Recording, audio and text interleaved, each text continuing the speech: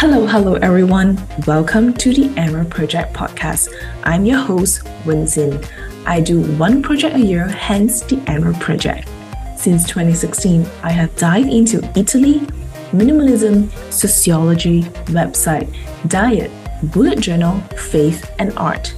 Join me on my Emerald Project 2023, which is podcasting, where in this channel, I will talk about my Emerald projects since 2016. Additionally, I would also cover topics such as career, relationship, travel, finance, lifestyle, and everything else in between. So sit back, relax, and join me exploring life via my Emerald project. Let's go! Hello, welcome to another episode. So today we're going to talk about minimalism.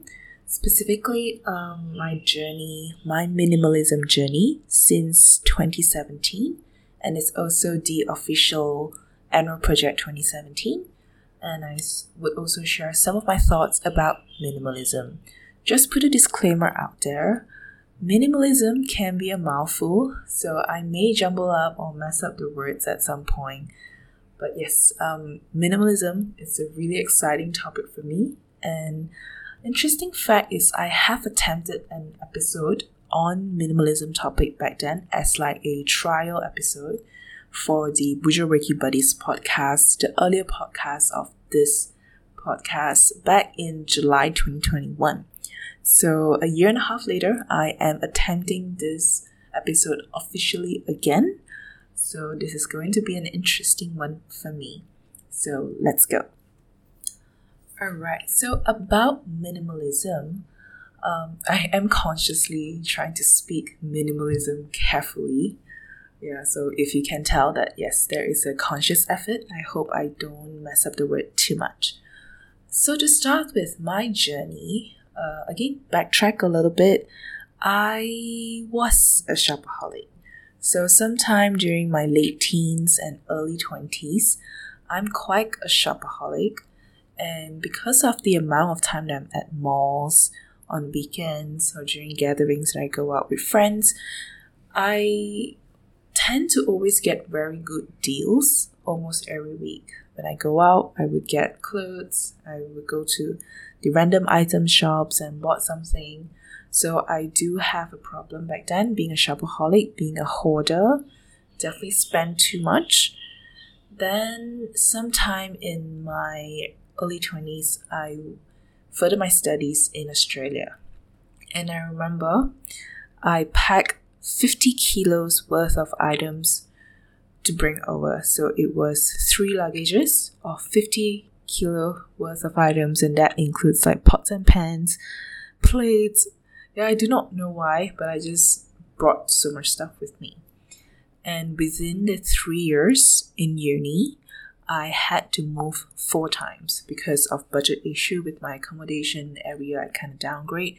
So as a downgrade from a studio to a room to another room and then to a very small dorm room as my final accommodation, it really hit a realization that I had too much stuff, because during my last accommodation option, I really cannot fit a lot of stuff in my small room and a very small cubicle box in my kitchen, in the little communal kitchen as well. So that really hit a realization back then that I have this problem. And then at the same time, minimalism in 2016 to 2017 was the trend. It was the topic, the content that was being created on YouTube. So I do watch a lot of YouTube materials made by YouTubers who are into minimalism, or they call themselves minimalists. So at that time I consumed a lot in 2016, and then in 2017 I dedicated a year via Emerald Project 2017 to learn and also practice minimalism. So 2017 was the first official year that I was back in Malaysia after studying for 3 years in Australia. So it was quite a nice transition because it was me finishing up 3 years of study and coming back to build a life in Malaysia, in KL. So that was a very nice period of time, I remember. I was still accumulating a lot of stuff that I have. So it was quite a journey since then. But before I jump into too much into that, I want to share my definition of minimalism. So I haven't looked into what the internet today says about minimalism. I remember back then in 2017, there weren't really an official definition for minimalism. I think through my 1 year of studying and practicing, I do boils down to the following points. And the first being minimalism is about addressing your true needs and wants in life. And by here, I would like to emphasize true needs and wants. Of course, wants is those essential things that you need. The other way around. Your needs will be the true essential requirements that allows you to go through the basic of life, and then your wants could be things that help to supplement and give you that extra bit of joy or luxury or complementary that makes your life better and makes your life yours. So that is for me the top definition of it. And then the subsequent thing or definition is you would remove things that you do not need in life, because you don't want to waste your time, energy, money on things that you actually don't need, or just things that you are chasing for the rat race, or things that you chase just because society thinks that you need 10 makeup items, or things that you're chasing just to please someone else. So being a minimalist means that you wouldn't be chasing stuff that you do not need for you to function. Then another point is the material things in your life would have a practical purpose for either functionality or for your happiness, and it is consciously invested or thought through about how you acquire it. So perhaps you would say that you need 2 pairs of sports shoes because you do a lot of sports, and of course that is well justified.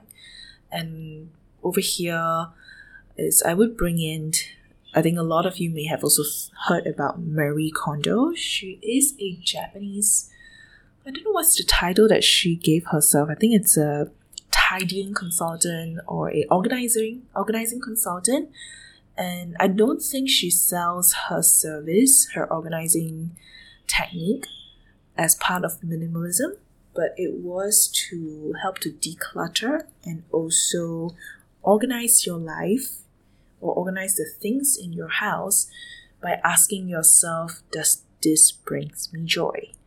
And that it's in a way have a practical purpose for your happiness.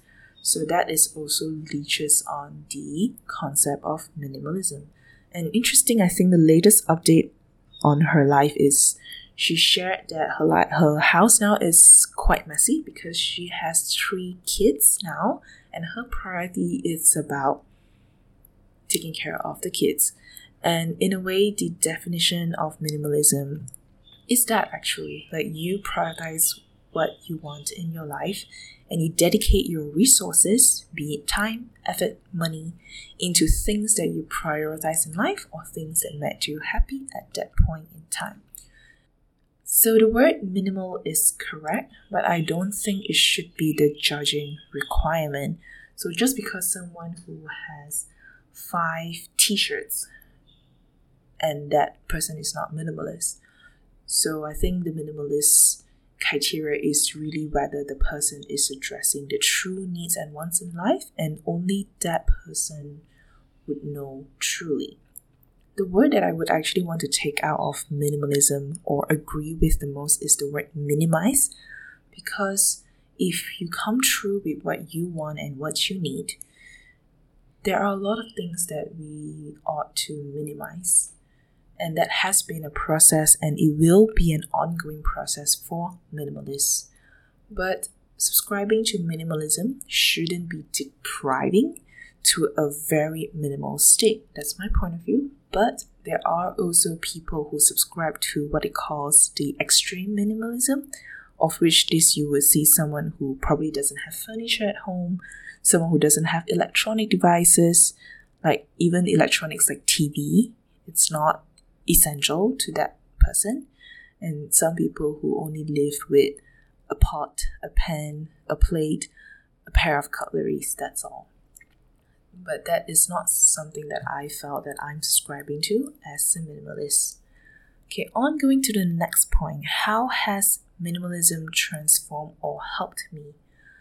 Firstly, is really cultivate a better lifestyle for me with material good. So I've shared that back then on a weekly basis, I would be at the mall and I would be acquiring clothes and cute items that I thought that I would like and give me instant happiness, and I bought it, but it doesn't really have like a practical function in my life. So back then I do have a lot of those, and I visited book fairs, like cheap book fairs. It was in KL. There is this book fair, the Big Bad Wolf book sale, and then I would acquire a lot of books and never finish them. But today, I think in 2017 itself, I embarked on a major declutter and sell process.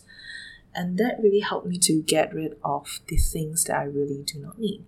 And I remember that year was really fantastic. I sold like 3,000 ringgit worth of items, and I managed to donate the money to charity, and that felt really good.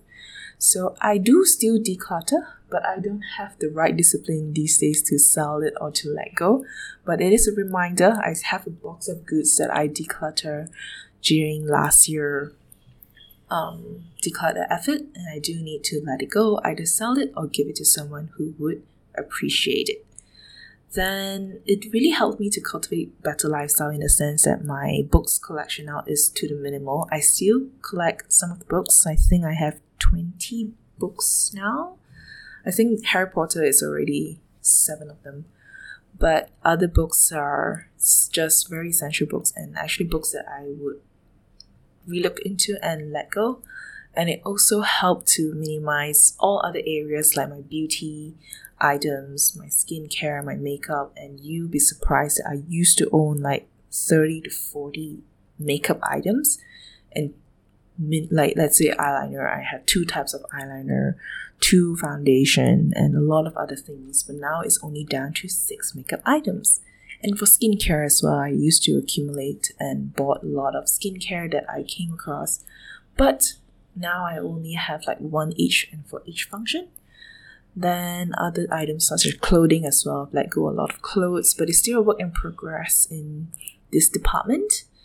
Then other areas such as my traveling, I traveled with 20 kilos of items when I was in Italy for a month, and that was so painful because the pavement in Italy is not even. It's a lot of those rocks stacking across each other, and to drag a 20 kilo mid-size luggage is a pain.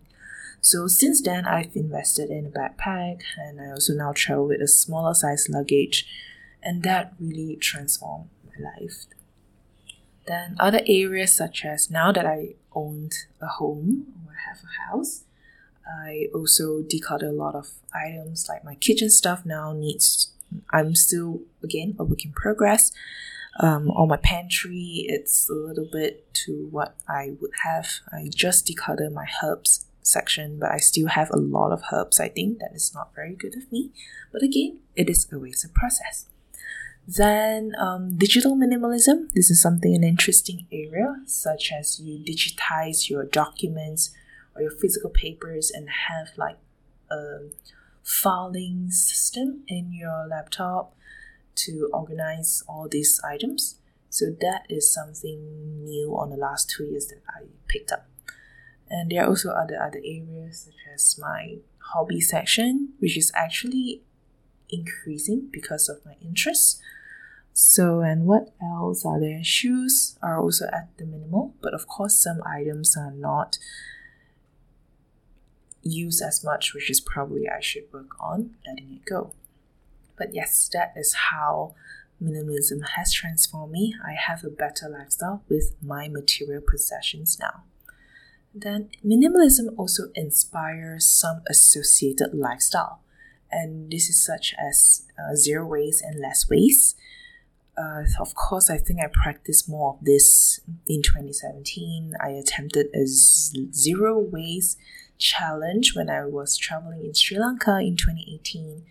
And I think my first year of moving out in 2020, I was practicing more zero waste efforts, such as purchasing grocery goods without plastic. But I came to realization that it wasn't the most effective and sustainable of me to maintain, because I didn't have a car back then, so I needed to travel by bus to this zero waste shop to purchase the goods. And it became so heavy for me to bring back that eventually I need to take a Grab, like take a e-hailing car home. And that itself wasn't the best way. So I somehow now balance my practice with less plastic and less waste. And I wouldn't coin myself like totally practicing a zero waste lifestyle, but in a way it is still highly inspired from minimalism. And then minimalism also solidify my thoughts about vegetarian as well. But this is also an area that has come a bit loose this couple of years, but it's something for me to pick up as well. Minimalism is also associated to slow living. This is more of a living approach or living mentality about how one tackle life instead of having a overly hustle lifestyle or overly hustle ambition in career. So slow living is also something that was inspired out of minimalism. And minimalism also inspired my interest with alternative lifestyle. And alternative lifestyle here, I meant living in a van, practicing van life, living in a tiny house, which I think has also hit Malaysia a little bit. Then also digital nomad lifestyle as well, because these nomads are usually living out of suitcases and they do enjoy traveling. But of course, all these associated lifestyle, I do have a question for them as well. Are they all sustainable to someone to practice? But I probably come to a conclusion that you adjust the quantity or the amount of it yourself. So you don't need to go to the extremes such as zero waste if you do enjoy some things. But there are efforts that you can do, like you bring your own container, you bring along a coffee cup with you if you know that you have the tendency to purchase a drink after your meal. So those are these little conscious choices that one can do. But again, I think I have been emphasizing a lot that minimalism is a journey, and it really is, which I'll emphasize again at the end of the episode. Minimalism has also transformed and helped me in a way that it helped me to prioritize which life area is important for me. And by life areas, I meant like my career, my fitness, my diet, my finances, a lot of all these things. And this is still a massive work in progress because I do want a lot of things in life. But minimalism helped me to understand which one. And of course, there's still a lot of them because my true needs and wants of them will cover a lot of things. But in a way, the concept helped me to understand why, helped me to work out the what, helped me to work out my goals as well. So in a way, minimalism is like quite a strong foundation in my life, and I'm really glad I picked it up during my mid-20s, and it kind of just evolved since then. So what are the challenges of minimalism? I've never thought of giving up minimalism, but I think, of course, my passion, the level of passion of practicing minimalism varies every year. Of course, it started off very strongly in 2017. It kind of, over the years, some of it kind of affected changed a little bit. Then moving out and have my own place now kind of meant that I practice a little lesser because I need to have a lot more goods to make my life a little bit more complete. Yep, but I never thought of giving up. It's really about adjustment. The foundation of minimalism is still in me. I'm still very interested about making my life better with minimalism. But having said that, there are times that I still succumb to the old patterns of shopping. I mean, we are human after all, and I'm a female after all, which there's a concept that a female likes to acquire goods because we like things pretty. Of course, that's how all the marketing works, because there is this fundamental principle, or no, the fundamental concept that women likes to gather stuff. We are gatherer and males are hunter. Then from there, I don't know, sometimes I do occasionally succumb to it, and I will feel slightly regretful and tell myself that, hey, not to succumb to these old patterns of shopping. Then, however, as our world evolves, there are also new bad patterns, I would say quote unquote bad patterns, form out of it. And this I refer to how the local e-commerce platforms has ballooned up. And we have, in Malaysia, we have Shopee, Lazada, and for the Western world, you have like Amazon, also other e-commerce platform that encourages consumerism in a way. Like, it's so easy to get goods right now. If you want like a cheap replacement parts from China, and you can easily order it these days. And same goes to some, in Malaysia, we have Mr. DIY, which is like a convenience store that has everything in a very cheap price. And that, in a way, also, not to say encouraging, I mean, in a way, encouraging you to buy more because it's so affordable. But things has both good and bad. I think it really allows accessibility, that you can now access or buy things easily, but at the same time, it just has like all these opposite values of minimalism, which sometimes I still subscribe to. So in a way that it is true, like being self-awareness and conscious about my buying habits, and I need to make adjustment from there. Then there are also new interests for me that come along the way. Then I would then acquire stuff. And sometimes I feel like, oh my god, is it not minimalist of me to have like all these interests to acquire stuff? And this area I was referring to like my interest in art. So when I got into calligraphy or watercolor, or the more old lady kind of craft work like knitting or whatever, I would be acquiring more stuff that comes with it. But it does bring me joy. So that is the fine balance that one would think about. And again, I really felt that only the person can judge whether he or she is a minimalist. So it doesn't mean that if I have like a box full of art stuff, I'm not a minimalist. Then I do agree that it gets tough for when you move homes, because you do acquire stuff, and sometimes if you stay too long in a place, you accumulated stuff and you didn't go and declutter and look into it, and it does get accumulated. So that is also like the challenges of minimalism, that you do need to revisit your areas from time to time.